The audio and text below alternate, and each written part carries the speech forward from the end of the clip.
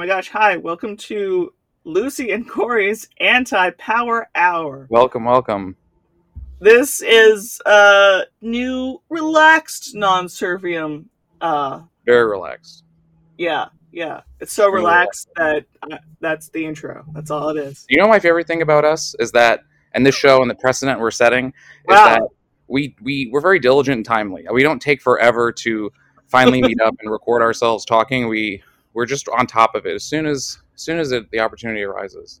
But we will be now, because our entire personalities changed, and now we'll be prompt and organized. Yeah, my personality changed. Yeah, me too. The second you clicked record, it was like, I'm a show host. Well, officially.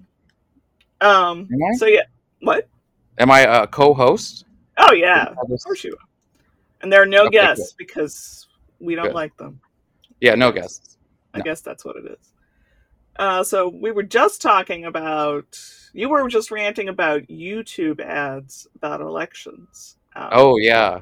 Elections are coming up, and I don't know much more than that, but they're coming up, and I'm being barraged by Ron DeSantis ads on YouTube, just endless Ron DeSantis ads. Most of them making his opponent Charlie Crist out to be a fantastic left libertarian anarchist. I'm sure he is in reality those things. Yeah, I forgot how perfect Democrats sound when Republicans are talking shit about them in ads. It's like, open wow, borders. What a guy. I know. Police. Imagination candidates are great. They're so good. Yeah. I never vote, but sometimes they make me, it tricks me, and I'm like, oh, here, he's getting me to vote for his opponent. Do you never vote? No, I've never voted. You've never voted? No. Dude, I didn't realize you had such pure anarchist cred. Because I have so much anarchist cred. Did you not know this? Did you not realize? I knew you had a lot, but not ever voting. You beat me, definitely.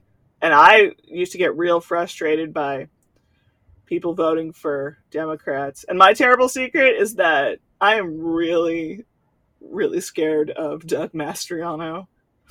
And I almost want to vote for Josh Shapiro, who sucks and is mediocre in every way. Like, they can't even spin him as some radical because he's like, I love the police. But I don't know, man. I don't think there's anything wrong with voting. it's never particularly excited me. There might be? Yeah.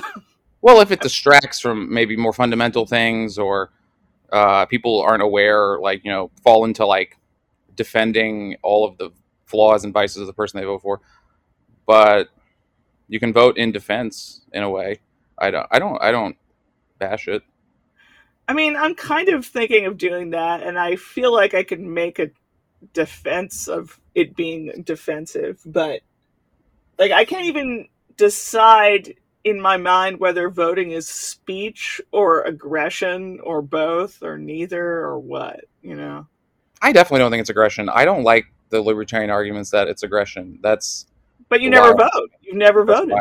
But just not because of that reason. There's other reasons not to vote. If I'm busy that day. That's a very Catherine Mangu Ward of reason argument, which I think is a little bit funny. It's very reasonable. Yeah. Yeah. But why isn't it aggression though? I mean, not direct per se, but it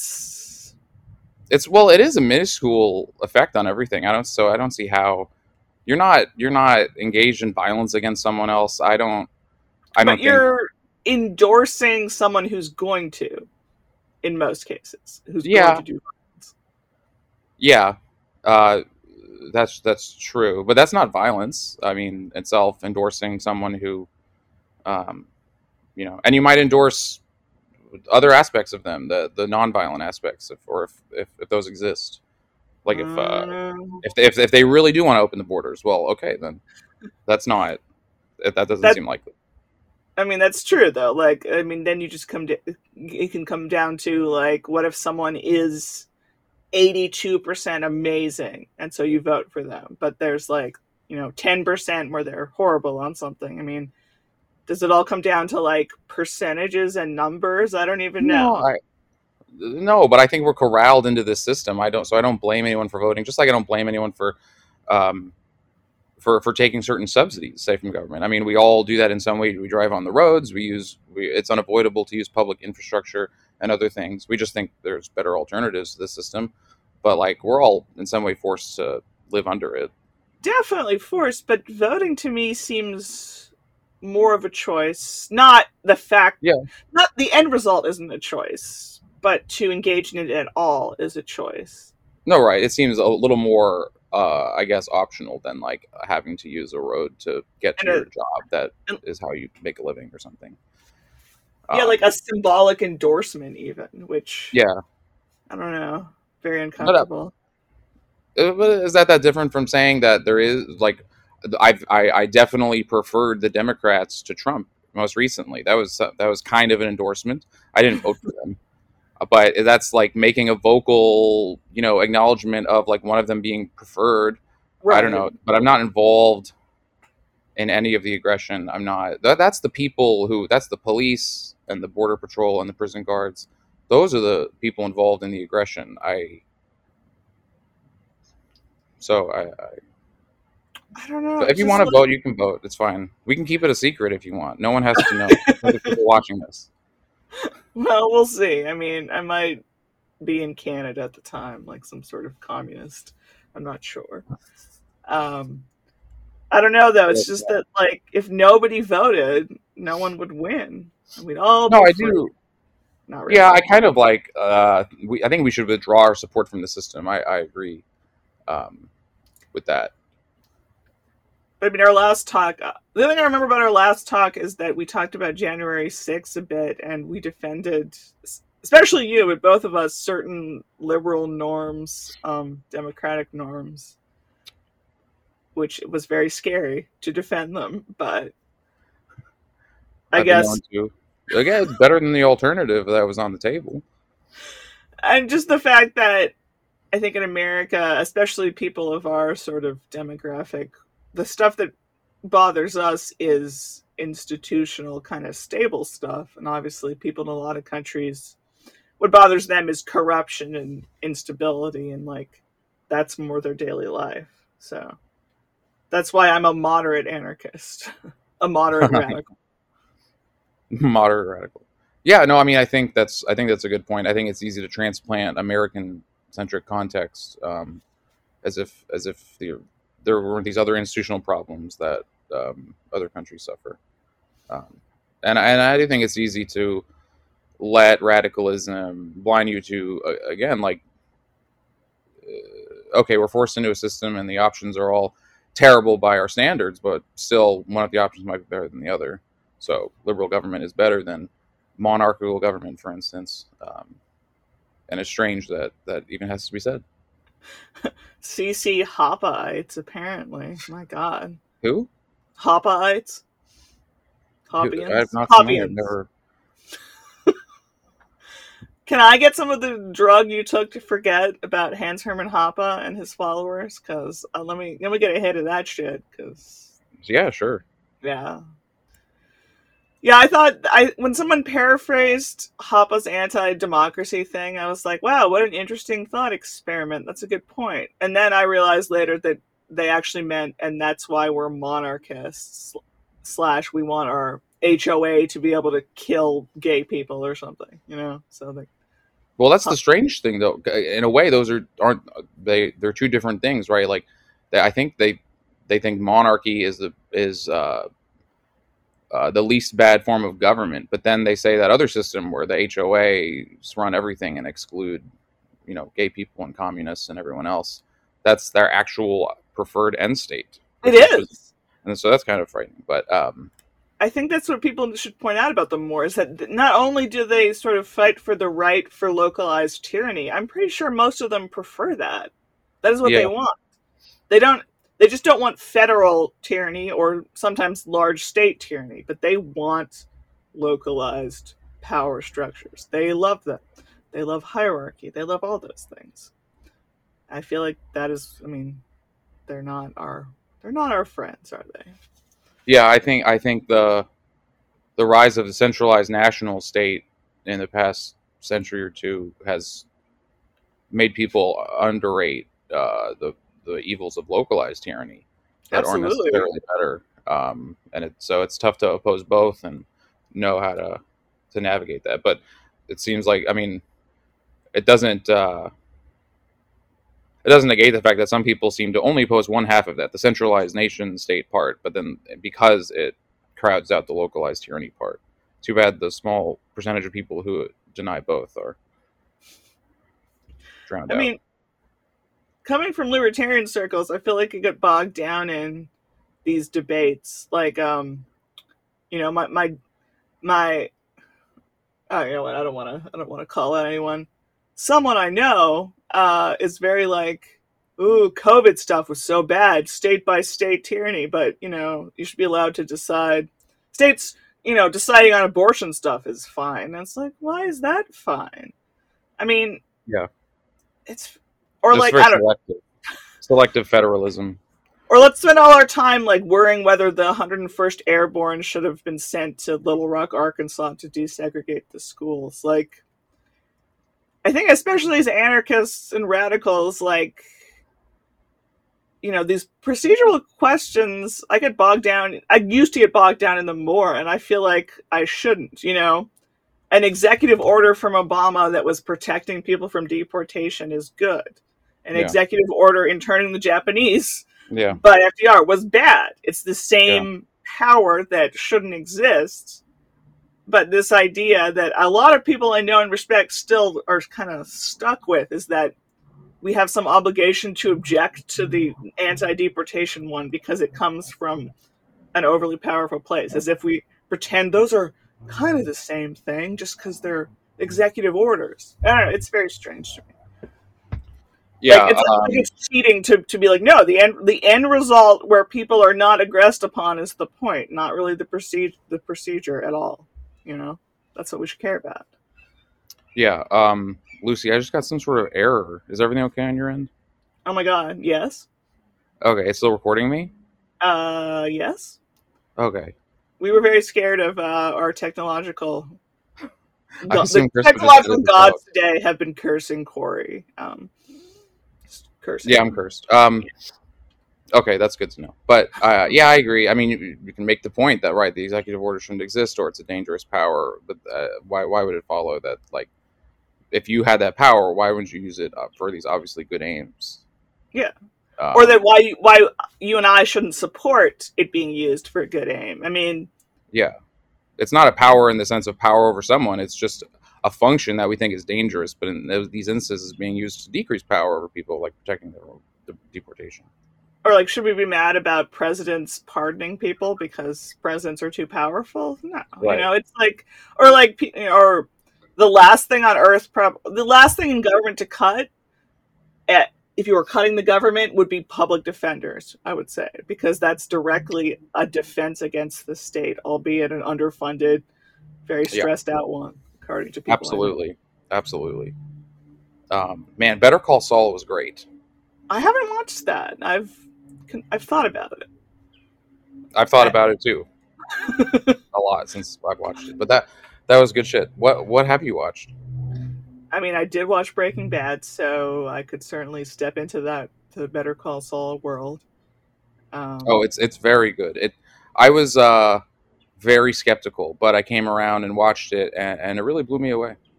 I mean, I think I'm inherently a little skeptical of prequels. It's true because Mm, there's an inherently sort of less interesting thing where you know how it ends, but you can still work yes, with that if you're good. God knows Vince Gilligan has proved that he's good at TV. So, yes, it really prequels can be confining, and also we've been wronged by so many a prequel attempt or um, sequels to or say, sequel. for example. Yes, but it's very cool to hate prequels and sequels, but prequels and sequels can be really really fun if they're done right. And so Better It's Call Saul is a good example of it. Yeah. Well, I mean, it is a joy whenever it's done right. It's true. So I have still been watching The Handmaid's Tale, which after Roe versus Wade was overturned, I was like, am I still going to watch this? And I was like, yeah, I am. because my Yeah. jam is depressing shit like that. It doesn't make me feel better or anything, but it doesn't make me feel worse either. Usually, it's just sort of Hmm. I just like to vibe and depressing stuff. That's just how it goes. It's I watched a show with my wife Kelly. It can be very sadomasochistic feeling, especially now. We haven't watched the latest season. Is that what we watched Uh, up until I think the fourth season? But the new one we haven't gotten to yet.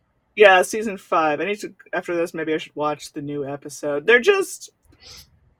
I feel like the show's really botching the redemption aspect of um, the character Serena, who is the woman who helped build this horrible society. Hmm. And the actress is so good that, and I think in a lot of the contexts, our protagonist was stuck in this situation, so she tried to identify with Serena and work with her. But I think the show really doesn't truly understand how culpable this person is, because she's a pretty white woman who cries really convincingly. It's Hmm. very strange.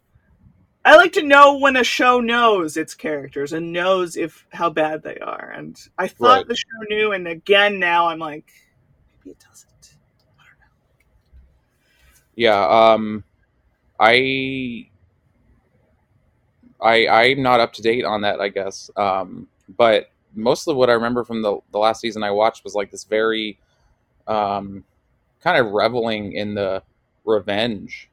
Right. Um, It did end with some and I serious. didn't necessarily see it as an endorsement or anything of, but also like maybe understanding its cathartic power to see that. I guess. Yeah. I don't know. I'm not sure about the show in terms of moral endorsement. I really enjoy it. It's just wonderful acting, and everything about the production is like so engrossing. So it's very fun for those things. I mean, I'm just reminded that I've seen more people. I mean, this is probably just tweets that go by, but like people talking about they're getting tired of villains who get redeemed and get sloppily redeemed and things. And I feel like this show's sort of going in that way too. And I Mm. used to love a villain redemption in real life and in fiction, but you can definitely do that really lazily. I mean, I think the Star Wars sequels did that absolutely. Um, Uh, yeah. Although the question of the original redemption of Vader, of if that was done well, well, that's debatable. I mean, but that's fun debatable because I think there's some nuance there. Um, Maggie McNeil on Twitter, random shout out, was saying that back in 1982, which I was not, we weren't alive for, she was bothered by the attempted redemption of Vader, and I always thought maybe not the Force Ghost part, but Vader is this like broken figure, and his last words are like, or near last words, I can't remember, it's been a little while, are like, "Tell your sister you were right," and it's delivered very well with the acting, like hopefully you were right. I blew up her entire planet, so you probably weren't right, but this wasn't, bad guy did one final thing before he died. And tell your sister you were right isn't a declaration that Luke was right and that Vader was truly redeemable. It's just like a human hope. I don't know. well, I mean, I don't want my bringing up that redemption to be taken to mean I'm not a fan of it. I'm a huge fan of it. I love the originals and Return, and the redemption scene with Vader is among my favorite in those movies, and probably any movie. Um, now, but what is redemption? I mean, what he did not bring her planet back. It didn't Right. bring Obi-Wan back. It didn't Right. negate anything he had done. He did something good in his final Mhm. moments, and that is what it is. It's something good. It's not what he had been doing all those years. So it doesn't have to negate anything. That's not possible. I mean, that's not what redemption can ever be. Um, Acknowledging that he did something bad and then choosing, insofar as you can, he did, and so that's why it's compelling. I think. I mean, we're at the stakes that a dark like a Vader figure is doing evil. You're like it is it's you cannot redeem that. I mean, Hitler, Stalin, whomever, like they're about to die and they save their son. Actually, Stalin didn't save his son when he was a POW. That was the whole thing. And obviously, in real world morality, that doesn't do anything or much of anything at all. But I think the exaggerated nature in a movie is okay. It didn't work in the sequels when presumably Kylo Ren is responsible now for like scores of billions of people dying, not just maybe scores of millions. I mean, the numbers are so Yeah, at high that that point, the numbers, if you because I think too agree. hard, it really becomes insane. So Yeah, I agree about the kind of the hyperbolic nature of these scenarios. Like that's the whole point of fantasy, to heighten these things through melodrama. Um, but at least for me, it's always been compelling in the originals with the way it's played with Vader, and it feels less heroic and more of this desperate last ditch effort. Whereas with the new movies redeeming Kylo, it was very strange and didn't work for me. no, Nothing in that movie worked for me. no. Okay. Except for when Wedge Antilles was there for 1 second, I was like, "Oh, sweet." That was all. That was literally all. Yeah, yeah. But I've heard great things about Andor. I haven't had the pleasure yet. Did One you of watch that? our non-Servian people was just asking if any of us were watching, and I said no, but he was selling it, so I might check it out. In part because it's not. I mean, I always liked Boba Fett as much as the next Gal, but I was less inclined to watch that. But like a gritty Star Wars, like what I hoped Rogue One would be, and it got partway there. I would still be into that, and I do Yeah, enjoy The Mandalorian because how can you not? I haven't watched that either. Really? No, I know I'm like years behind on that. The only show for Star Wars that we got into was Obi-Wan. Mm. Just which had its flaws, but Ewan McGregor is so fantastic, and that's the main reason we probably watched that one so far, and that's fun. Yeah, I don't know if I'll get to that either. I just The Oh no, Mandalorian. we have watched the different Star Wars shows, not That's true. Mandalorian was so disconnected, at least initially, from anything else, and it had those Mm, delightful tropes that made the original Star Wars so good, where it's like classic, like archetypes, right. um, Yeah. No, Obi-Wan Western. more. I feel like bridges, or at least attempts to bridge the prequels and the sequels in some ways in terms of their tone. It's more Shakespearean, like the prequels, Mm, and has and develops more of the lore to the central to the main storyline. Obviously, with Obi-Wan and Anakin, but I thought it did it in a fun way actually. And I don't like the prequels, but I like Ewan McGregor, and Obi-Wan had some great scenes. I'd be curious, what do you think of it as a fan of A New Hope so much? yeah, I know you are. I mean, I love all of them, but I feel like for a while there, A New Hope was getting really underrated, and every time I watch it, I'm like, God, this movie's perfect, isn't it? It's almost perfect, and the pacing is weirdly adult and sort of slow and deliberate. The editing is perfect. I really do love that movie so much. I I do do, love A New Hope. I agree with you. yeah. It's actually been too long since I watched Return of the Jedi in particular, but I actually like the prequels a tiny bit now. I mean, they're a disaster, Tiny bit. but they are better than the sequels, all of the sequels to me, because the sequels are weird, nostalgia bait, committee crafted things. And the prequels are one guy's vision, and that includes all of the flaws that implies. But they are like they're someone's vision in a movie, and especially in like these days, like that's not that common anymore. We're getting more and more sort of committee made art. So even disaster art has its charms, I think. That's why I'm really forgiving of movies that people hated, like Don't Look Up, things like that, where I'm like, it's kind of Mm, sci-fi that's not mm, it's not a committee and stuff, and like good effort, people. If mm. nothing else, like good try. Sure, I agree. The prequels are more interesting in because they have such a definitive vision, um, for sure. Revenge of the In some Sith ways. has its moments. I'm more tolerant of melodrama than I was as a teenager when that movie came out, which is why Hmm. I now like the movie The Rock too. Like I was like too embarrassed by melodrama. Now I'm like, all right, if we're Oh, I doing love this, let's do it right. some melodrama. I love sincere genuine films that are not undercutting themselves with a joke every 2 seconds. That's Yeah, too much of that now. And I love the MCU, but it most of it, but it often retreats to that, and it's too so much annoying. so, definitely. So annoying. Those movies often frustrate me because they are several steps below what they could be pretty easily, and they could be something really good.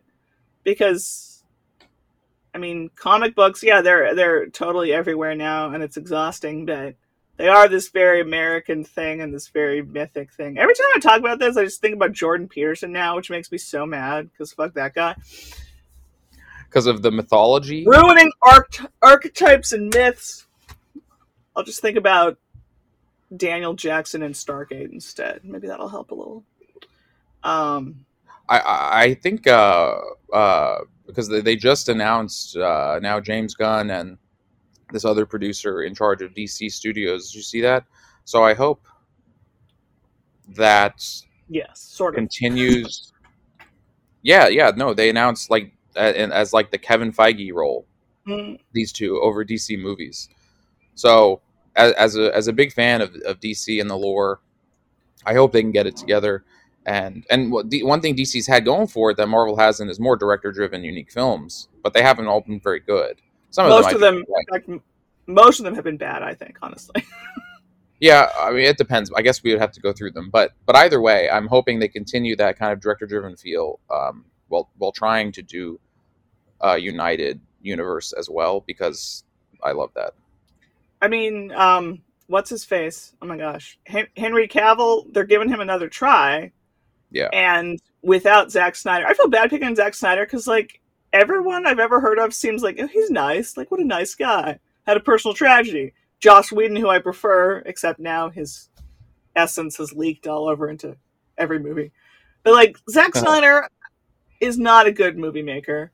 And he did such a bad job with Superman. And Henry Cavill is, like, a perfect looking man who has like could even have had the little Superman curl and everything. He's a nerd.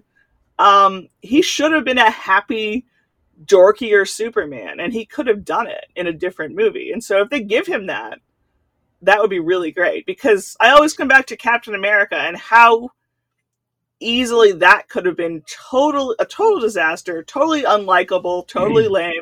And they obviously did such a good job with him. So, of course, they could do that with Superman. I'm still thinking about the phrase Joss Whedon's essence leaking everywhere. No, there's so many good points there. We're on the same page. I don't know how they did Captain America in the 21st century. I don't know how they did a sincere, lovable, virtuous Captain America. And Chris Evans did an awesome job. I mean, I think... Yeah, and that is the lodestar for Superman. I'm with you. Joss sucks as a person, but I really like a lot of his art. Zach seems like a great person, but I dislike him. So it is. Damn you. Just, why can't my artists and virtue always collide? I know. Something Ayn Rand. So, another example. So I hope Henry Cavill does get a good shot at a more human Superman interpretation. I think that was the problem. Superman is the only superhero that I can truly say I prefer in comic form. And I don't love the first Christopher Reeve Superman, which is the only one I've seen, which I'm going to remedy. In part because, and this sounds really stupid, the end of it, when Superman turns the entire planet backwards to save Lois Lane, and my husband and I have discussed this. I'm like, it's too much. Like, I know everything I've just seen is like a lot, but as I say when I'm making fun of my father being overly critical of movies, it's like, that couldn't happen, like, which is crazy, but even in a universe like that, you can go too far, and I genuinely think that goes too far. Yeah, I mean... It's also too long. I love that movie. I love Christopher Reeve's performance. I think is really good. I like the choice to turn. He had to do something godlike at the end to me. It's so big though. It's too big to save Lois. I love it. The sequels get worse. When you're watching the sequels, don't forget to watch, because they released, in the 2000s, the Richard Donner cut Mm. which is I like Superman 2, but then the cut that they put together, Richard Donner's original footage, which has the Marlon Brando footage because he was cut out of the original sequel because of contract negotiations because he Okay. was insane. So the Richard Donner cut has Brando more, again, and some different stuff, and it's better. Well, Hilariously, it that's on my includes list. Yeah. because they had to hodgepodge it together years later, and it was never fully filmed. So one scene in there was actually like a test screening between Margot Kidder as Lois and Christopher Reeve as Clark. So their costuming is like inconsistent with the scenes surrounding it. I don't know. That's I'm going on a weird rant here, but I can't picture that working at all. So that's actually really funny. No, it's fine because the actors sell it so much. You just get enthralled. Those two, the actors, their chemistry. I just loved that movie. It'd be hard for me to see a live action version of Superman top that. I also really like Superman and the Mole Men, which is technically the first feature length film involving a superhero from the 50s with George Reeves, the 50s TV super. This was the TV movie that launched the show, and it's got this great 50s anti-McCarthyism, kind of anti-racism too, because the Mole Men are like these oppressed that the townsgoers like are basically prejudiced against and want to do violence against, and Superman, I love it in that one. It's a little more old school Superman, where he's not necessarily as warm and Boy Scouty as Christopher Reeve's version. That's still there, but he also has a quick. He doesn't have that much patience for the towngoers' racism. He's very quick to just be like, "You guys are idiots." Yeah. And that's kind of dole out that justice. I'd like to watch that. I mean, yeah, I think a lot of us can picture the first Superman comic book cover, which involves Superman. I mean, was he just like lifting a car, right? And like, yeah, I think it's famously not clear what that image is conveying, what he's doing. Yeah, because I mean, I guess I never read the first version of Superman, and I've definitely heard that he's not quite as Boy Scouty, but you know, he's still probably not Zack Snyder's Superman. No. I mean, that's the thing. I've read some of those early issues, not a lot of it. There's so many Superman comics. But you can definitely see, I mean, he was a bit more short-tempered. But Zack Snyder's take was more apathetic and kind of distant. And that's what people found alienating. It was so weird, because I would love if it portrayed some people scared of Superman, even while he's, Boy Scout and kind. Because, all right, real-world acknowledgement that someone with that power would be scared and intimidating to even know that they're out there. But don't make Superman himself be a dour god figure. Honestly, the rot of that portrayal of Superman starts with the horrible version of his parents, which is the whole reason. Well, I think his mom is cool. I love. She's not great. Because she's like, you don't owe anybody anything, Clark. She's not super fuzzy either. His dad, that's just a train wreck. I mean, don't save children in a bus. Let me commit suicide in a tornado, even though you could clearly save me. The tornado makes no sense. The classic heart attack killing his father thing is so much more effective. It's so upsetting. Very strange. Some of the decisions in that film. So bad. I really enjoy the Superman and Lois show on the CW. You know what? I watched the first episode of that, and I immediately was annoyed because they kept talking about like reverse mortgages and like he had annoying teenagers. I was like, who is this for? Like, I don't need Lucy. What? I don't need like a 20-year-old Superman, but this is very like, I don't know. So, okay, so let me give you let me sell you on this show. It's the reason for the annoying teenagers is because we've seen Superman in his early days. And so this is an older, more wizened Superman who is fundamentally like a family man. Most of the show is about him being a dad and being a husband. And so to me, this is a total replication of the Snyder one because he's so human. The stories are much more human. The balance between his godlike powers and his human social roles are really fascinating and explored well.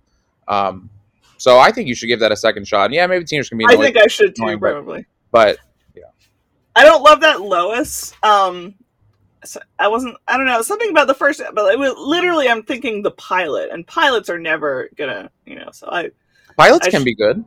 They can be, but they're rarely a sign of exactly how it's going to be for the rest of the show. Right. That's so true. That's you almost have to watch more just to know what's up. Yeah, yeah. But I really enjoy that show. I think if you're looking for a live action Superman that you would like, that fits the bill. I mean, I've watched a lot of Smallville, so I can't talk. But Smallville has a great Lois and an even better Lex Luthor. So I haven't seen Smallville. I used to watch it with my mom, and she would get so sad that Lex is doomed to be evil because he's the best character by far. He's very multifaceted, and you really believe through most of it that if Clark had been honest about, you know, the superpowered incident that initially they meet, that Lex probably wouldn't have turned out to be a supervillain. But there was still that personality trait where you get why he's not trustworthy, you know, fully. Yeah. But he could have been. It's like, you know, it's like Greek tragedy shit. It's like, well, I think that sounds very, as someone who hasn't seen it, that sounds very interesting because that's the most interesting part of that show by far. Well, I think that's cool because they're interesting foils in the idea that Lex in a different world could have been like Superman, could have been this humanitarian who uses his gifts for benevolent ends. So that show seems to play on that. That's pretty cool. Mm-hmm. There's a lot of dumb stuff and a woman who co-founded a sex cult. So, you know, it's a mixed bag. Mm-hmm. Well, that's fair. That's my cat. I mean, I figured it was your cat. That was a very classic meow. Interested in the sex cult.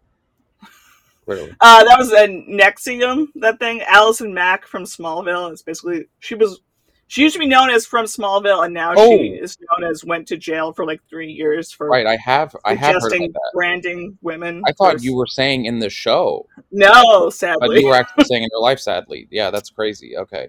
Yeah. Wow. So, well, on the topic of horror, it is almost Halloween. I don't know when this episode's going to be released. But I don't know either, but we can admit that it's now currently almost Halloween, no matter when someone is watching it. Well, it might be past Halloween when people are watching. That's my. But in our moment in time, our like truth. Yes. My truth is that it's almost Halloween. Wow, mine too. Amazing. But I've been binging some horror movies, a lot. What do you got? I'm. Well, I've always been a fan of the Halloween movies, so we've been actually watching through every fucking Halloween movie, of which there are 13. 12 if you just count Season of the Witch, the third one that didn't have Michael Myers is unconnected to everything else. And have you seen these? Well, okay, first of all, what are your thoughts on horror? And like, do you like the Halloween movies / what horror? I've seen Halloween, like the original John Carpenter, the original, and that's all. Oh, you should just stop right there. Maybe I will. No, that's unfair because I really do like the franchise. Yeah, I've watched it since I was a kid.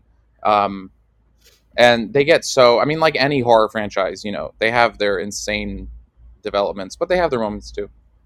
Do you know what I don't like about not horror so much as specifically sort of slasher movies? Is that Jamie Lee Curtis's character is never safe. Like, all right, sequels happen, and sometimes that's good. But at the end of a horror movie, you know, if there's a final girl or something, it's, Laurie Strode, right? I want her to be that safe. Right. I don't want her chased by Michael Myers for the next 40 years. It bothers me to have a character be sort of tormented endlessly through worse and worse sequels. There's something about that. Same with the Scream movies with Neve Campbell's character. I'm like, though with them, it's literally a different killer every time. So I was talking to my friend about this. Like, I would just like jump off a bridge at that point if you're just going to be tormented by an undead, like, I don't know. Well, in some ways, the new Halloween reboot, the Halloween 2018, which brought Laurie back, which brought Jamie Lee Curtis back, and brought John Carpenter back in like a producing role. That seems to play on that because that ignores all the other sequels and just is the original. And it's like 40 years later, and it's like dealing with Laurie having trauma and PTSD and kind of becoming almost a paranoid prepper because of that night, and culminating and finally a conflict. But that's fair. I mean, there's plenty of things to dislike about the slasher movie franchise. Really, no shortage of things to dislike about them. But I mean, I don't know. Like, it goes back to like I hated the Star Wars sequels, and when I heard that the original, trio of heroes was going to be in it, I hated it because they ended really nicely to me, and there was that expanded universe. Like, life is hard enough. Like, sometimes I like having my heart broken, via fictional character, but sometimes I want my fictional characters to be safe, Oh, okay, and then that's their fair. lives, were like, there was but they lived out and it was okay. Not Like, like, let them rest in peace. Let the yeah, IPs and the characters. That's fair. Maybe I see many of my favorite long-standing fictional characters always get rebooted and reiterated because that's how comic book characters are. But with something like Star Wars, it's one singular ongoing storyline. I mean, Um, arguably that did turn into basically a comic. I mean, it's a similar concept, but but with the there's very, still just one Luke. I mean, there's not going to be like an Elseworlds. I mean, maybe, but like usually yeah, that's mostly reserved for superheroes. Other characters could do that in practice, but um, just let them I rest. Just let them have a nice life. They've paid their dues. no, I very much. It's funny. I really disliked how they dealt with the original three because I thought having them back could be okay if it was in a minor role and it was more happy. That was Uh, insane. Their decisions. well, we're going to quickly get derailed on the Last Jedi though but we can absolutely agree that like Leia and Han were done dirty The three of and them were never on yeah, screen together. You go to all that work, I that's agree. bananas I to not agree. occur to you. That's very strange. I mean, one of the biggest blunders in movie production history is the sequels. I think, even though I like the second one a decent amount. I mean, like, Mark Hamill does a phenomenal job, particularly in The Last Jedi, in acting. Harrison Ford actually, like, for a couple of years there, he was, like, asleep at work. Like, I feel like he actually tries a little in that first one, which I hate. He's bringing a little bit. But, like, just, I hate it so much. Man, all Um, roads lead back to Star Wars. That's what I tried to talk about horror, but Good Lord, we've yeah. inevitably come back to the Star Wars. I haven't even been thinking about Star Wars for like the past several years, and suddenly I'm just thinking about this, and I'm like, God damn it! No, I every hate time this. you think about it, the missed opportunity. It's I hate those movies because there's a twofold idea, which is here are these new characters, and they're even more awesome than the ones you liked. Look, Rey is a lady Jedi, and she's better than everyone. And like, look, here's a new Han Solo guy. Here's a new Darth Vader guy. So let's yeah, move on. Let's even talk in the script about how we're moving on from the old thing. But also, here are your old favorites. But also, they're all fucking dead. They're all fucking dead. You like that? Huh? Nostalgia? Oh, they're fucking dead. It's really weird. It's like a horrible combination of nostalgia bait and just fuck you. God, I right. hate it so That's much. an interesting, actually, distinction breakdown. I agree. Especially, what really was the nail in the coffin was how the ninth totally invalidated six and totally invalidated the real thrust of what we were saying earlier is Anakin's insofar as kind of character could ever be redeemed or at least do anything good. Nine said it didn't even work. His Yeah. sacrifice was for in God, I vain. hate that. You know, so it's a shame. And that last movie was it was like, oh, it's kind of Voldemort-y, it's Harry Potter-y, it's kind of a ripoff of the Avengers. And I have such a deeper attachment to Star Wars characters, but like the moment in Avengers Endgame when like Captain America wields Thor's hammer, all you have to do is be vaguely aware that that's a big deal to totally get like that as a moment. Yeah. And everything in that last Star Wars movie was like trying to go there in terms of bigness, and none of it Yeah. worked. Oh, I agree. There's some weird parallels between Endgame and Rise of Skywalker. Like they were copying someone Yeah, else's answers in a test, but they didn't actually understand the question. that's a great analogy. Yeah. It's a shame. I really liked how Endgame wrapped things up, and I like Star Wars too, but I feel sorry for the real Star Wars fans out there. That I mean, Right, you should feel sorry for me. I don't I do feel sorry for you. Yes, for many reasons, know. Me including too. Star Wars. Um, maybe we should complain about other things. I Like, know. in Star Wars, like But this, you know what? This is the real talk that listeners slash watchers are signing up for with us. Yeah. It's just how it's going to be. You know, if you Oh want to yes. only talk about philosophical quandaries and ethics, then you go to the Non-Servium main podcast. For whatever is going on with us, well, here it is. But now that my coffee's kicking in, I am mad about stuff besides Star Wars. But I Hmm. don't know how Shocking. I don't know how to segue to that right now because I'm still thinking about Star Wars. Well, I think it's annoying. I don't know which annoyance should we discuss here. The idea of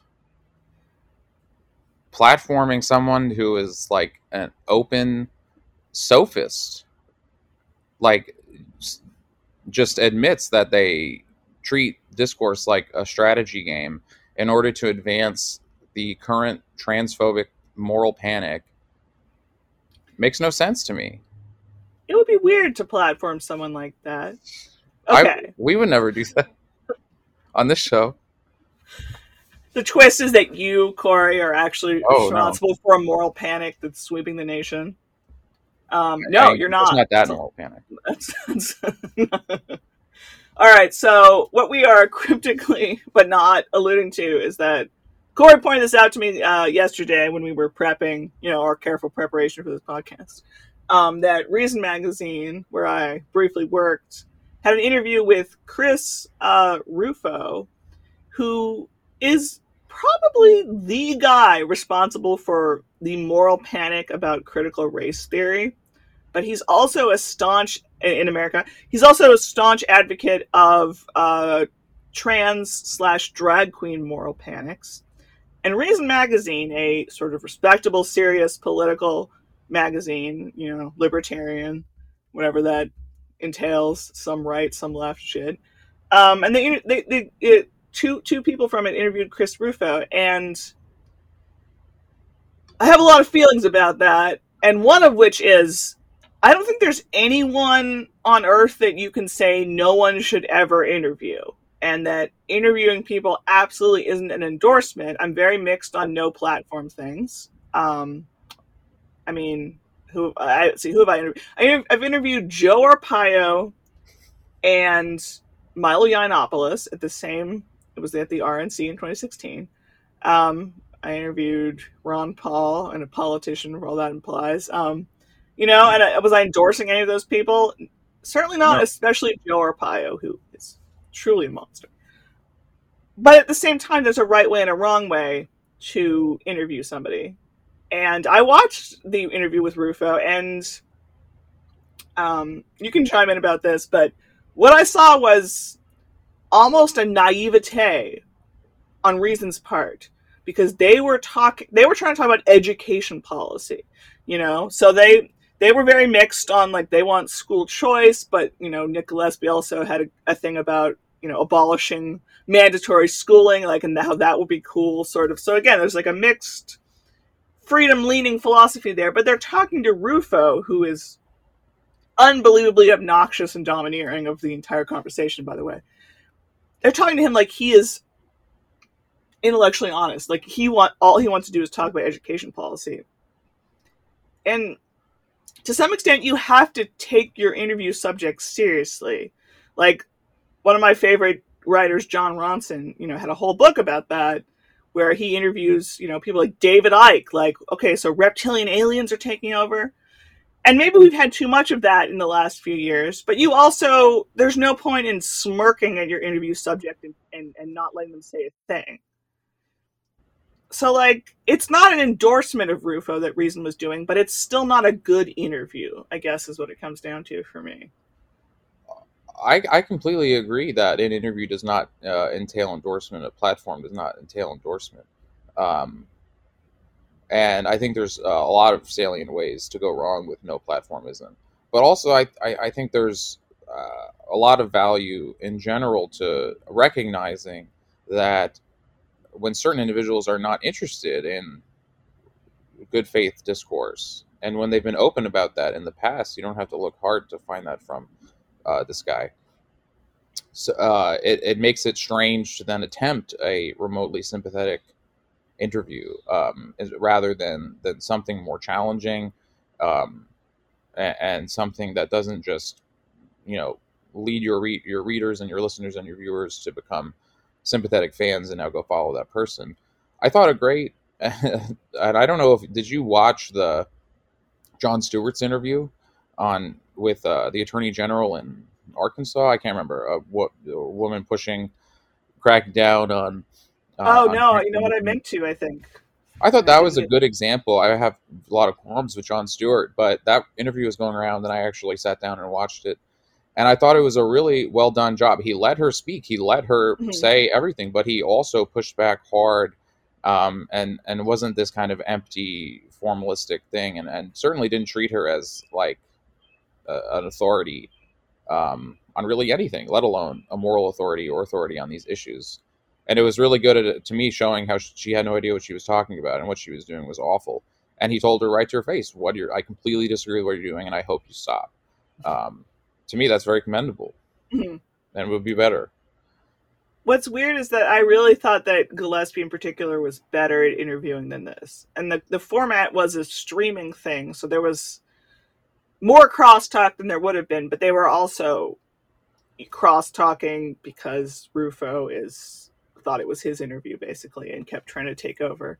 Um, To me, it's absurd that to treat it like Chris Rufo's issue is educational policy. No, right. that is downstream of his issue, and any surface level transparent agreement is completely accidental and unconnected based on the root issue of what Chris Rufo is about and what he pushes. That's what's so kind of annoying to me. It's like it reeks of like of trying to get a big name person on, and like digging and digging for some sort of common area to agree on, to, out in terms of outwardly facing. Uh, so I don't understand that. Yeah, and even the tweets that were linking to it were very like, "Oh, is this good or bad?" You know, which I might forgive a little bit if the interview had been really deft, and it wasn't.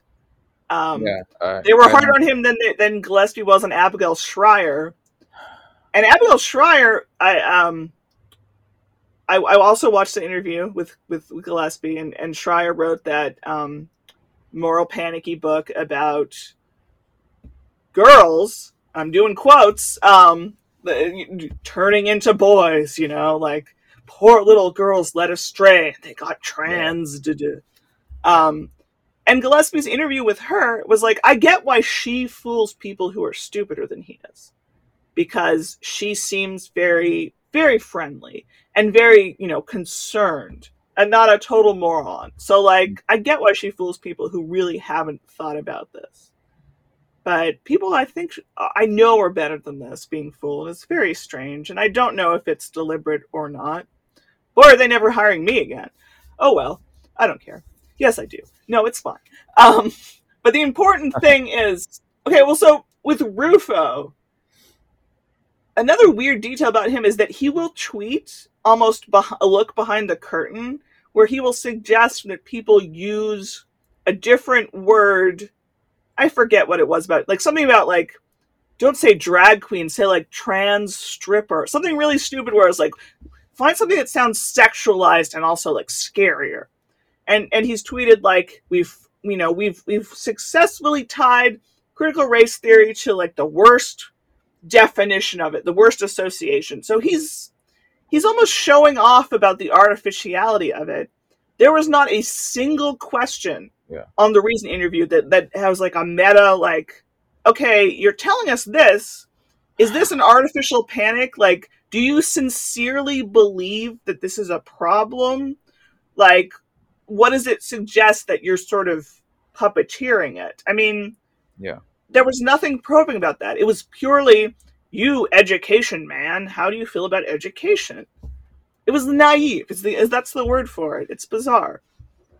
I think that's the problem with where uh, you platform certain people and views, it lends an implicit legitimacy to them in the realm of discourse. And if you're not going to challenge and push back on that hard and in a well-informed, challenging, clear manner, then I feel like the whole platforming thing is completely backfiring, and Mhm. is being used to advance the other person's agenda beyond having a good faith discussion. I mean, and I feel like everyone has a line, right? Like the way we talk about a lot of free speech or not really even free speech issues about, oh, cancellation and no one wants discourse. And it's like, well, everybody has a line somewhere. Even like the crankiest conservative who's mad about PC culture probably doesn't yell ethnic slurs, in public regularly. Like someone has a line of taste or decorum or like we all have a line somewhere. Like we're debating where it is, where it generally should be for public, whatever that means, and where it is personally for us. And it's literally fine if it's in different places. And that's sort of a weird distraction, I guess. But I'm trying to think how I was trying to get to interviewing somebody. Most people don't interview David Duke. Now, in a particular book, like the Jon Ronson one I love, he hangs out with some bona fide racist people. And it's this really cool atmospheric thing. It's a great book. It was a better book because there weren't as many books like that back then, I think. And some people are against doing that ever. And I can understand that. But in most contexts, particularly like a CBS-esque news context, like, so what's being a racist like, Tell us about being racist. Most people don't do that because they don't bother. So again, there's a line somewhere to somebody. Yeah. And Rufo is a newsworthy person, if nothing else. Sure. But I don't know, But that doesn't necessarily mean a sympathetic interview. That could mean a lot of things. I don't even think they meant to be as sympathetic as they kind of came off. But more sympathetic than they should be, definitely. I think people, especially in the journalism sphere, can underrate the implicit legitimacy they lend to people even when they are innocently pursuing a good faith discourse themselves and genuinely don't endorse that person or everything they've ever said or done. And that can still be the case even if they're implicitly lending legitimacy to this, like as something to be debated or someone to be like argued with, as if they haven't, like you said, been upfront about the artificiality of their attempts. It's a shame, I guess, but something to learn from, I suppose, and nothing beyond. Libertarianism is a mixed world. I myself, for C4SS, for Mutual Exchange Radio, interviewed Elizabeth Brown last month, and I like a lot of Liz's articles and work, and enjoyed interviewing her. And I talked to Jesse Walker on the Non-Servium that was fun podcast, and Jesse is legit.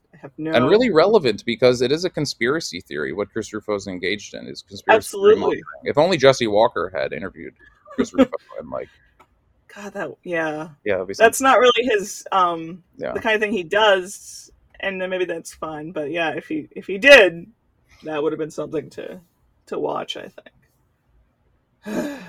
Stupid. Was there anything else on the checklist? I know there was an LP thing. Oh yeah, more like there's something I can't let go about libertarian as a self-ID, that there have been many shenanigans in the Libertarian Party, which technically I was a dues-paying member for about a year, whereas I've self-ID'd as a libertarian since I was like 13. So that's not a lot of time in there. I have no interest in electoral politics. But there was the whole sort of takeover, as they say, from the Mises caucus, and ostensibly anti-war, but at the end of the day, very paleo-libertarian / even paleo-conservative, I would say. And a lot of their, even the National Party account tweets have been, I would say, purposefully alienating and edgelording people who they seem to assume will never be interested in libertarianism. And those people include women, trans people. I mean, there's a guy who's perpetually running for libertarian office who has basically been like, Peter Thiel's right about the 19th Amendment was a mistake, and only I think, did he actually say only property owning white males should vote? He might have said only property owning males of a certain thing, but you know what? That's not good either.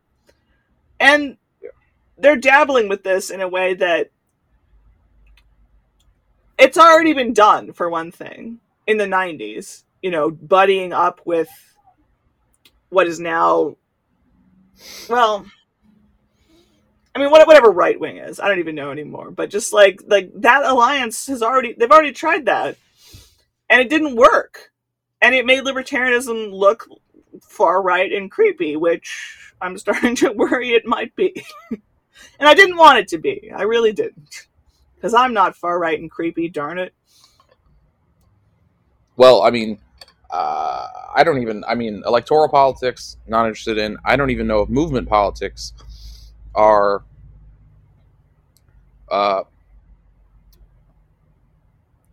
worth it, I guess.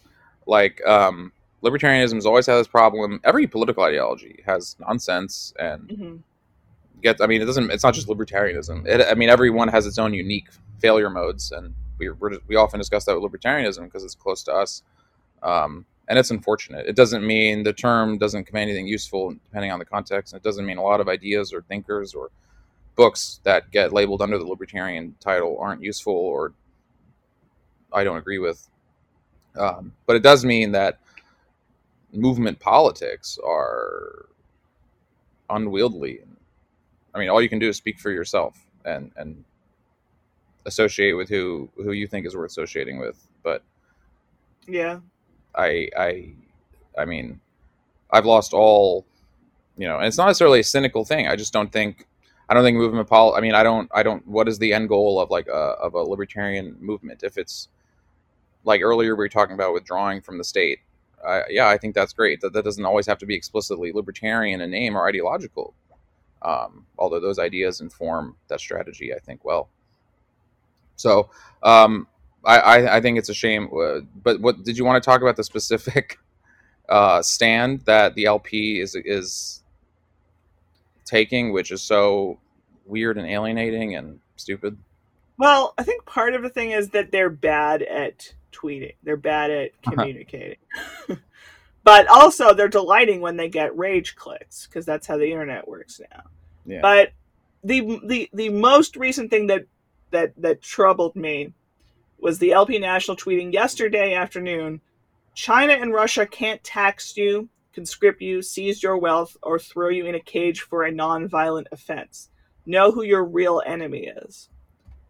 And I've never been one for the word solidarity, but my God, what a lack of solidarity with people who suffer under authoritarian regimes that aren't America. Yeah, the tweet only applies if you don't live in those countries, and in a very bare way. I mean, and at that point, what is the tweet saying? I mean, it's only America matters. Only America is real. If you attribute every single protest movement to CIA, American manipulation, you're still saying only America is real. Obviously, the CIA exists. Obviously, the CIA gets in all manner of shit, probably in the middle of certain movements. But, in Iran, say, do we really think those people aren't sincerely pissed at their regime? The woman who was killed, who kind of kicked off the protest there, was wearing a hijab, as far as I know. She wasn't wearing a hijab to the satisfaction of the morality police.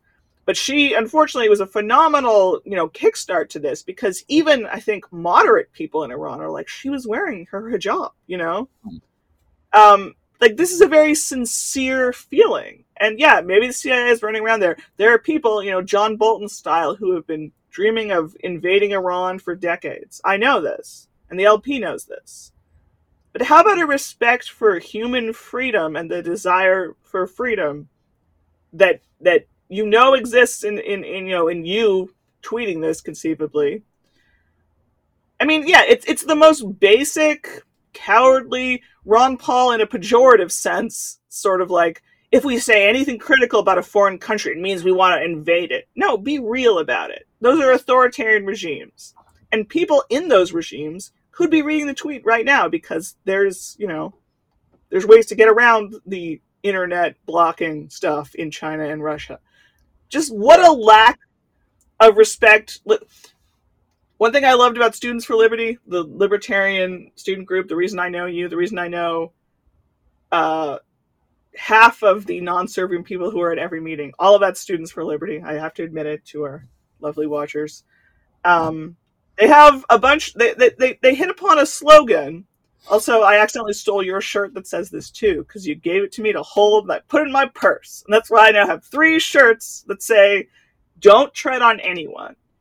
What a phenomenal slogan that has substance to it. What a great upgrade of the truly sullied Gadsden flag that says, "Don't tread on me." It's perfect. I love it so much. I've always loved that slogan. Big fan of that slogan and its centrality to Students for Liberty. And I agree with what you're saying. I think on the one hand, I do think it's vitally important and obligatory to oppose the United States government using its intelligence agencies or military to go and regime change. Mm-hmm. We know that is not going to work out, and will hurt the people it's intending to help nominally more than it helps. But it's just as morally obligatory to not let that slip into just defending regimes that are existing and opposing them, opposing challenges to those regimes. I mean, that is an absurd fall in terms of it's not at all implied by opposing American-directed regime change and thinking that sending in American operations and bombing people or things like that makes things better. But that slips into just viewing, well, everything that's negative about these regimes is actually American propaganda. No, it's just that all the regimes are terrible and in unique ways. Or even that it doesn't matter. To even think about a foreign country's problems is to somehow lead to a U.S. intervention there. And it's the paleo attitude, the miserly stay-at-home attitude, the one that says travel isn't a human right, the one that says immigrants are bad. It's technically anti-interventionist in a way that is a bad foundation because it's not really about peace enough for those people. And it's certainly not about individual rights enough for those people.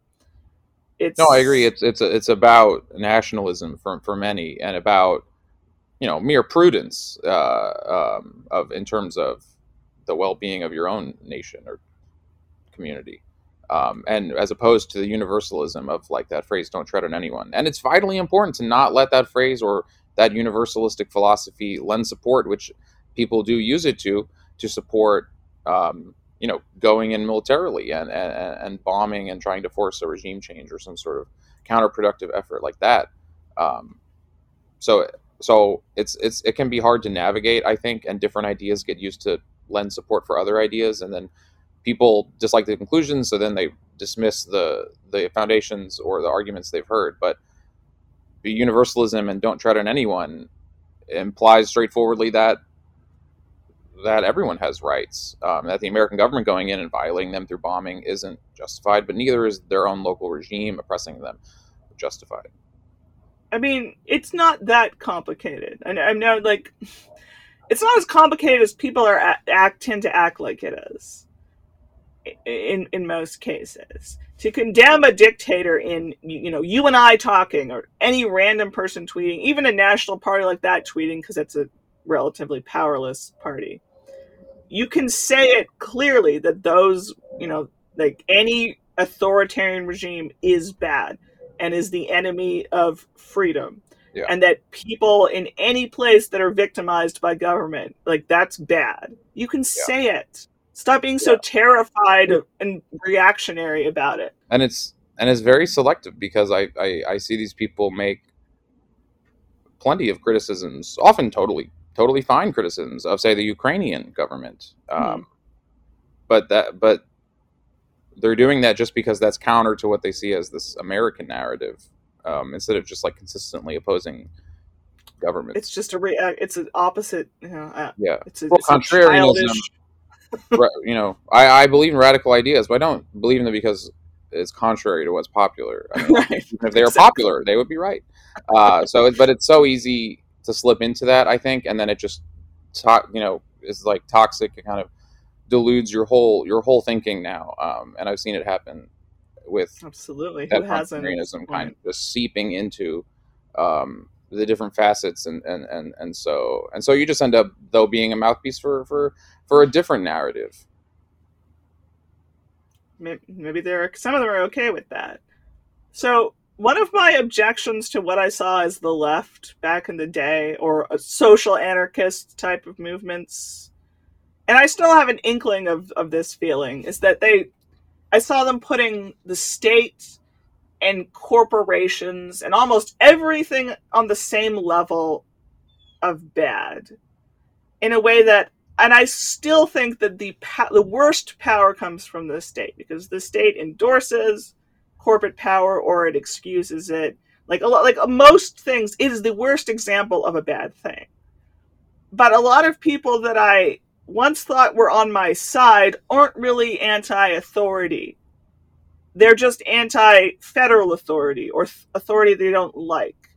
Yeah. Genuinely, a lot of these people want localized tyranny. That's why Hans Hermann Hoppe is so fucking inexplicably popular. Or, authoritarian religious thought.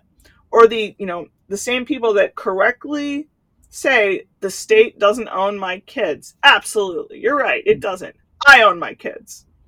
Hold on a sec. Yeah.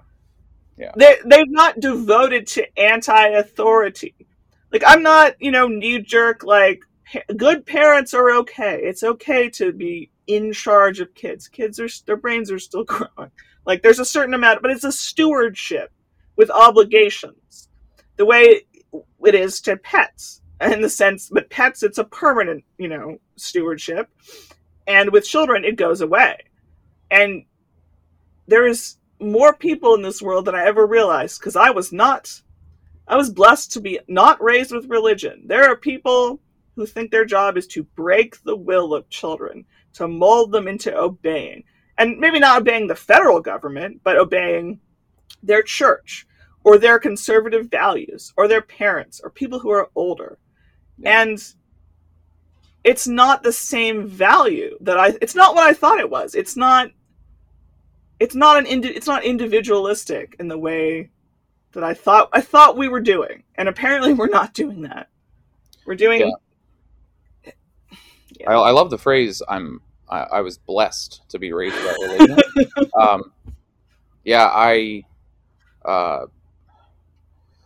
I completely agree. And you thought we weren't going to get into any of these philosophical, ethical, but the issues of children's rights and what that stewardship permits. That's tough. It's a big one. It's an interesting one. But it doesn't change the fact that, this is what I was saying before about agreeing on, maybe some downstream conclusions on, okay, oppose American empire. Okay, great. Well, why? And disagreeing those upstream foundational things. And then now there's more and more issues where those foundational issues are leading astray, and there's more sophistication and nuance than just opposing American empire in this case. What about Russian empire? And so everyone's bullshit detector's been fuzzy, and so it's gotten very worse. It feels like, at least among people I know, and not to fully throw anyone under the bus, but yeah, people have gotten more confused, not less, or at least. Yeah, that's true. Know. I'm definitely more confused than I am. This friendship, this life. I'm more confused now for sure.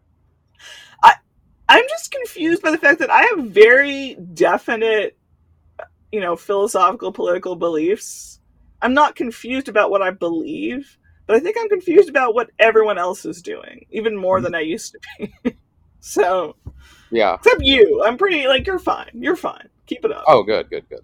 I try not to be too confusing. Um, And something about the Trump era made everyone insane. You know, the monkey's paw. To me, it was a monkey's paw thing where it was like, oh, you hate politicians? You want someone to basically make political power look stupid? Well, guess what we have for you? This fucking idiot, narcissist weirdo, yeah, yeah. I who's think going to be there's a big just difference between losing trust on an individual and a social level and various institutions, and that not being replaced by trust in different institutions. yeah, Maybe have to be built or created or brought into existence some way, but nevertheless, there, I'm not sure what can be gained by merely negation, by merely cynicism, and having no vision or even principled, sort of approach to alternative institutions. And I'm just going to distrust the current ones. I'm just going to reactively take whatever side is deemed contrarian by the populace at large. That's where does that go? What does it do? I mean, and it comes like it affects everything in a way that like medical, like there's a long history of medical shenanigans, unethical things. Science isn't perfect. I feel like I know that my turmeric pills help all of my orthopedic problems and my burgeoning carpal tunnel, even though there's not enough scientific studies to prove that that actually is an anti-inflammatory. Like, natural medicine exists. Medical establishments can be very bad. But again, I only believe in natural medicine, and I don't believe anything the medical community tells me. It's not even thinking at that point. It's a pure reaction. Yeah, And I have to remind myself to have sympathy for people who are afraid. I know someone who was raised on the border with Israel, coming from a non-Jewish community, who became more and more conspiracy minded, and he's very distressed by these conspiracies, and he believes them, and he grew up having a nearby army take pot shots at his family, or yeah, rubber bullets at least some of the time, but like he was raised being lied to and being oppressed, and I can't be like, well, sometimes you're not being lied to. I mean, I think a lot of these people, especially the powerless, they're not faking it. They're distressed and they're paranoid and they're confused, even when they're decisive about it and confident sounding, and it's so sad. I absolutely think conspiracists, the genuine conspiracists, the people not the people writing the books or on the television shows, I think they are often grifters and opportunists and Hmm. profiteers, and that's what the genuine conspiracists don't see, that they're being taken in by alternative profiteers and grifters, not avoiding scams altogether. But those Right. genuine conspiracists are genuine, and they believe. Why would they do these things that they don't believe? Why would they alienate their friends and family and sometimes jobs and sometimes why? No, I think they're living in paranoid stress, and I think it's very sad. And it is difficult to avoid, like I said, pure negation, pure contrarianism, Hmm. while being able to understand where it's coming from. Because, like you said, it's obvious why those things exist and why they're compelling. Why pure negation is compelling to people who are powerless, um, and it's difficult to talk through that. I think with people.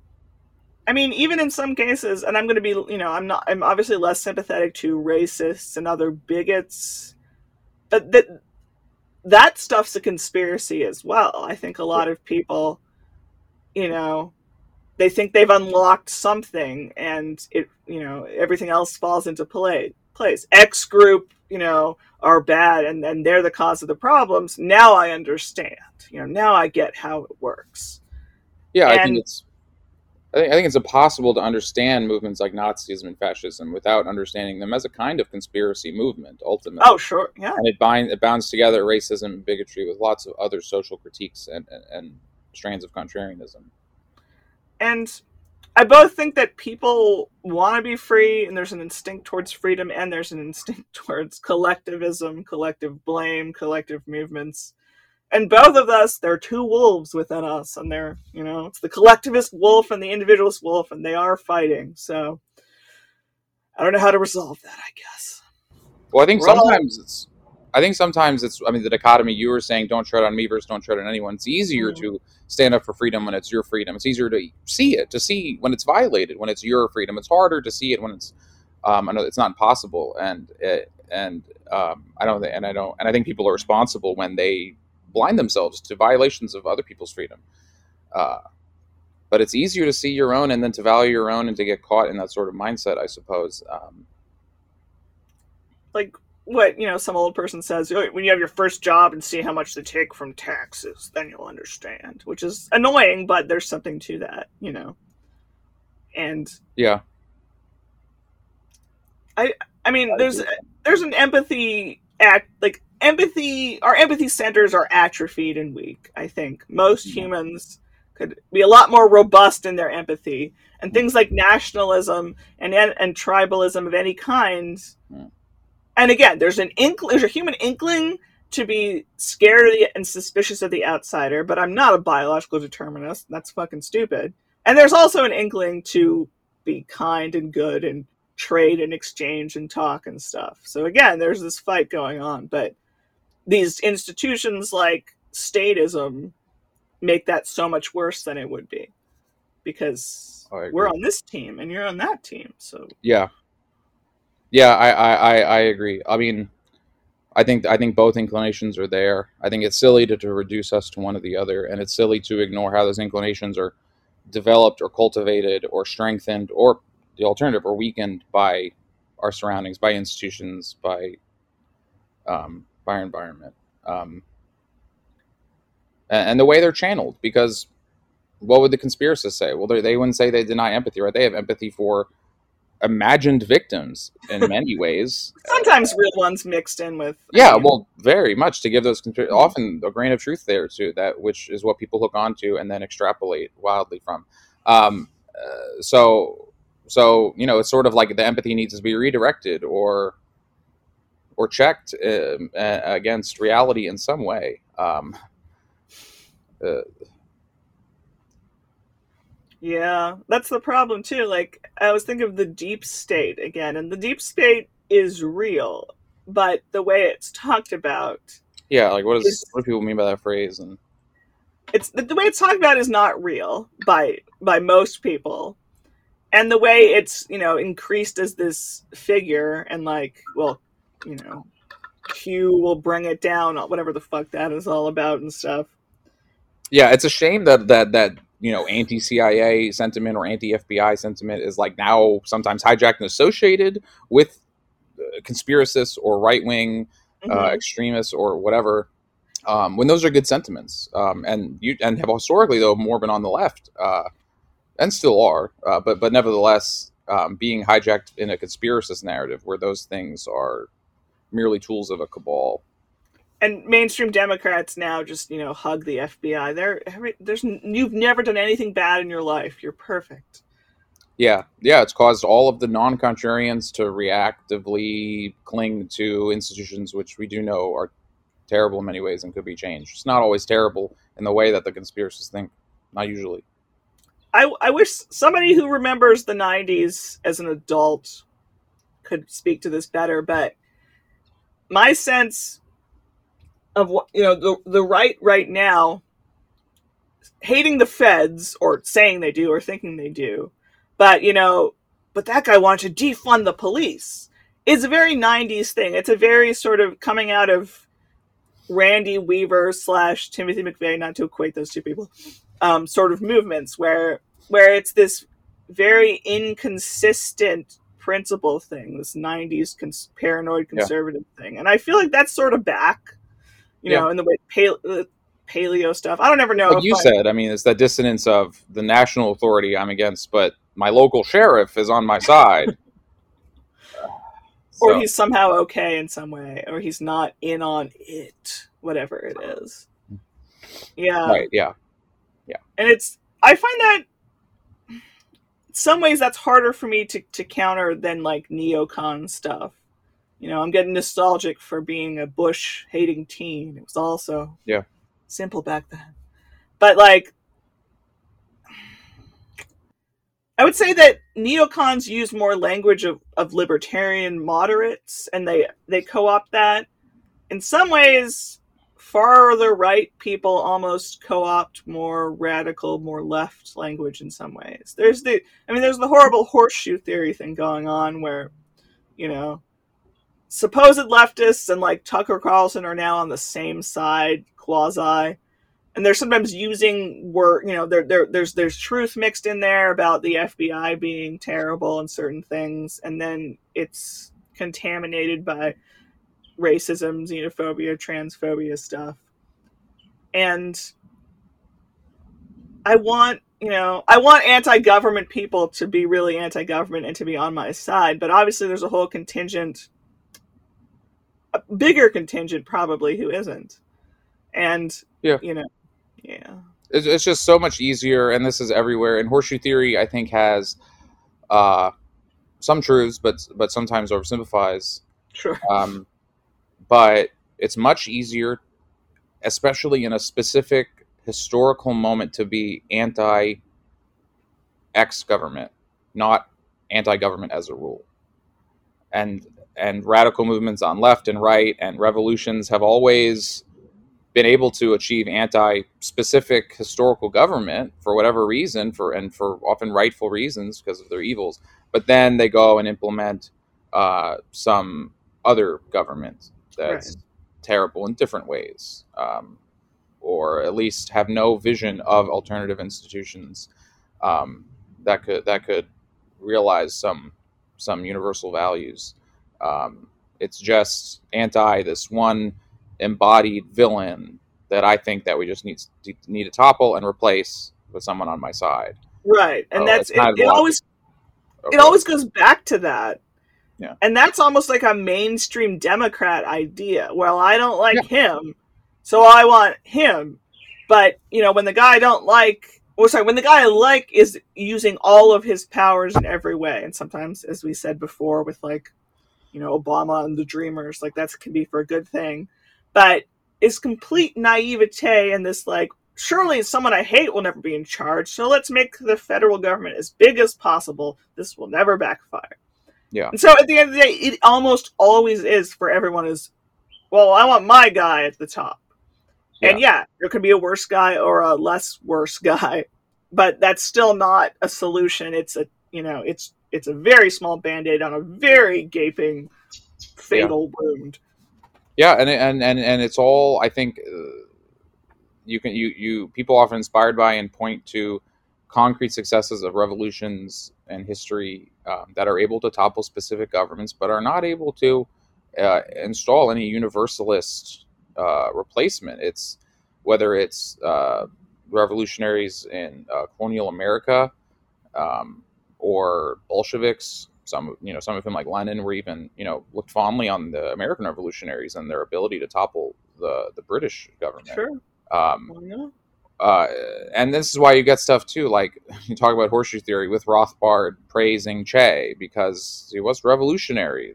The first Rothbard out of 5 or 6 Rothbards, all named Murray, but very different people. And that kind of strangeness, I think, that's very indicative of the current environment of people who fairly Rothbardian on various things, for good or bad, who just end up apologizing for any non-American regime or any regime caught up in a geopolitical conflict with America, instead of just opposing them all and understanding the unique ways in which they're bad. And Rothbard was really bad on that. He was good at opposing the American empire, but led him astray into these apologetics. What I associate with tankies of him. Again, not everything's a horseshoe, but some things definitely are. Yeah. And I always go back to, again, this is from a libertarian foundation, not to alienate our people watching who have never been involved in that, but that's where we're coming from here. I remember an essay about the question of whether a racist can be a libertarian, and the answer was kind of, but it's a really bad foundation. And I think that's sort of true in that, and thankfully there are plenty of cowardly, nonviolent racists out there, you know? Obviously, like ones who don't want to do anything about it or even reveal it that much. I mean, that bleeds into other stuff. It's not a good thing, but not every racist or even fascist or Nazi is actually doing much about it, which, let's keep that up, boys. But Yeah. it's a bad foundation because it's a rotten floorboard, you know, and then you fall easily into authoritarianism. Well, I don't even think it can be a foundation for it. It's because it is just don't tread on me. It's negation. It's against X government. It's not don't tread on anyone.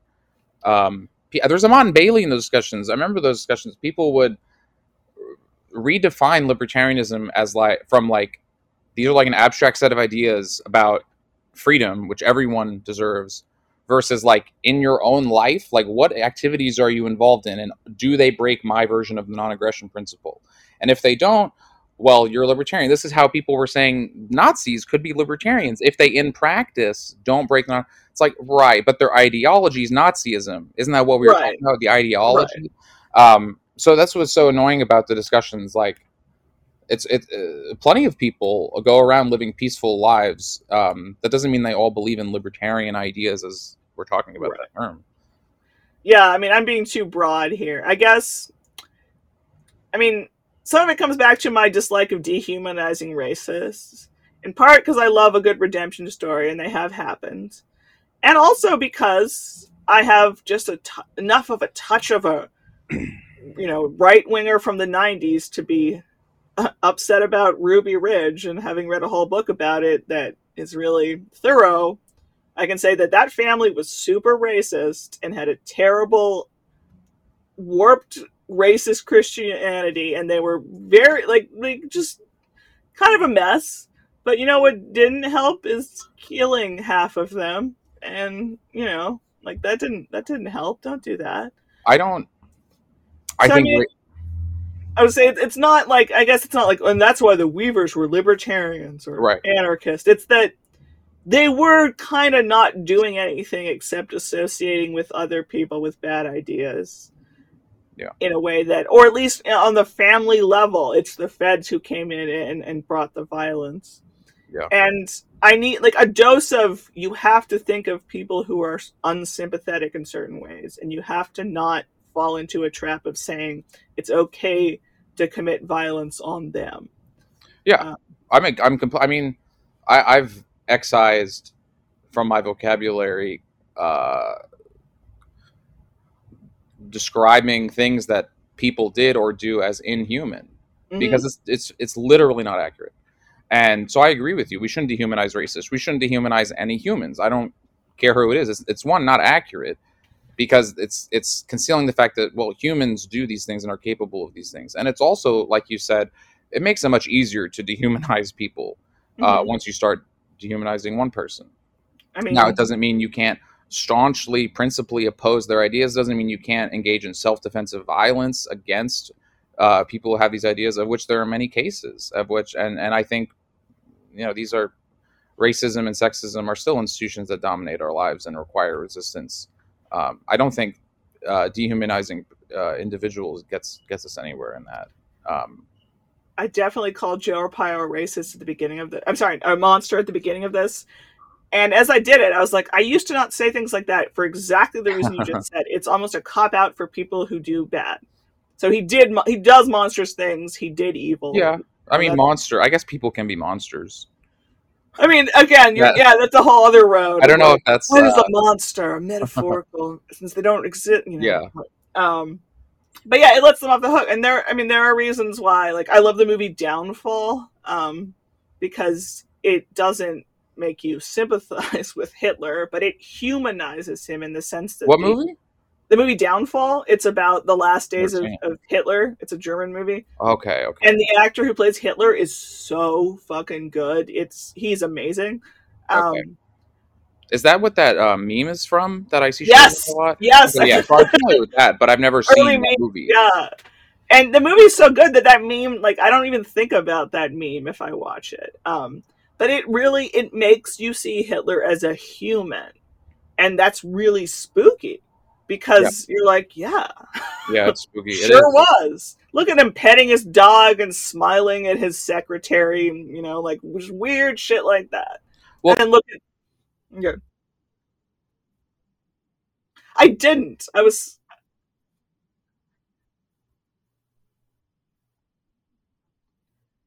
Isn't that almost the opposite? It's a cartoony story. Like, it's not.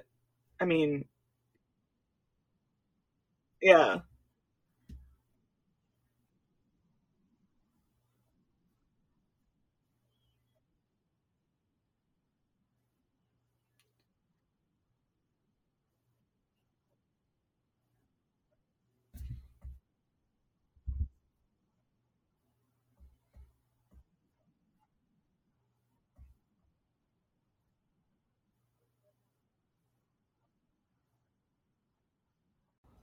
Okay, so I really kind of want to keep talking to Corey forever, but technically this was supposed to be called the Anti-Power Hour, and oh yeah, you're right.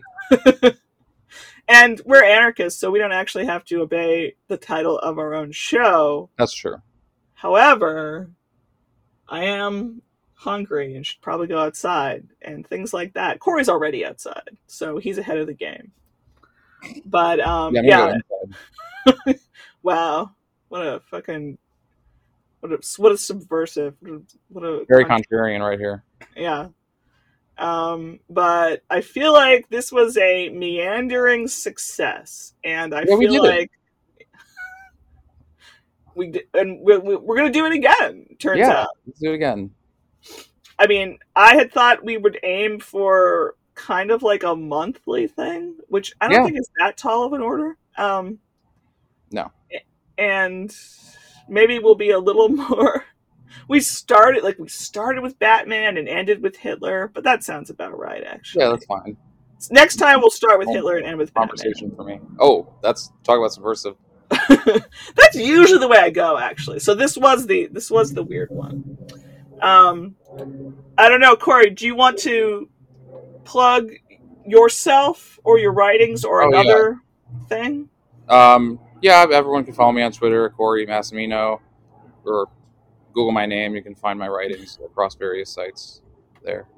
And I've been hosting the C4SS podcast sometimes, Mutual Exchange Radio. So that's been fun if you want to look that up. And we do love C4SS. They are our friends. Yes, and we love Non-Servium. The love is mutual. The love. Mutual. Appropriate. And yeah, remember to follow Non-Servium on Twitter. Yeah, and yourself. Non-Servium Media on all one word. And I'm Lucy Stagg, LucyStag. Also, you don't even. You sound like you don't want anyone to follow you the way you're. No, don't look at me.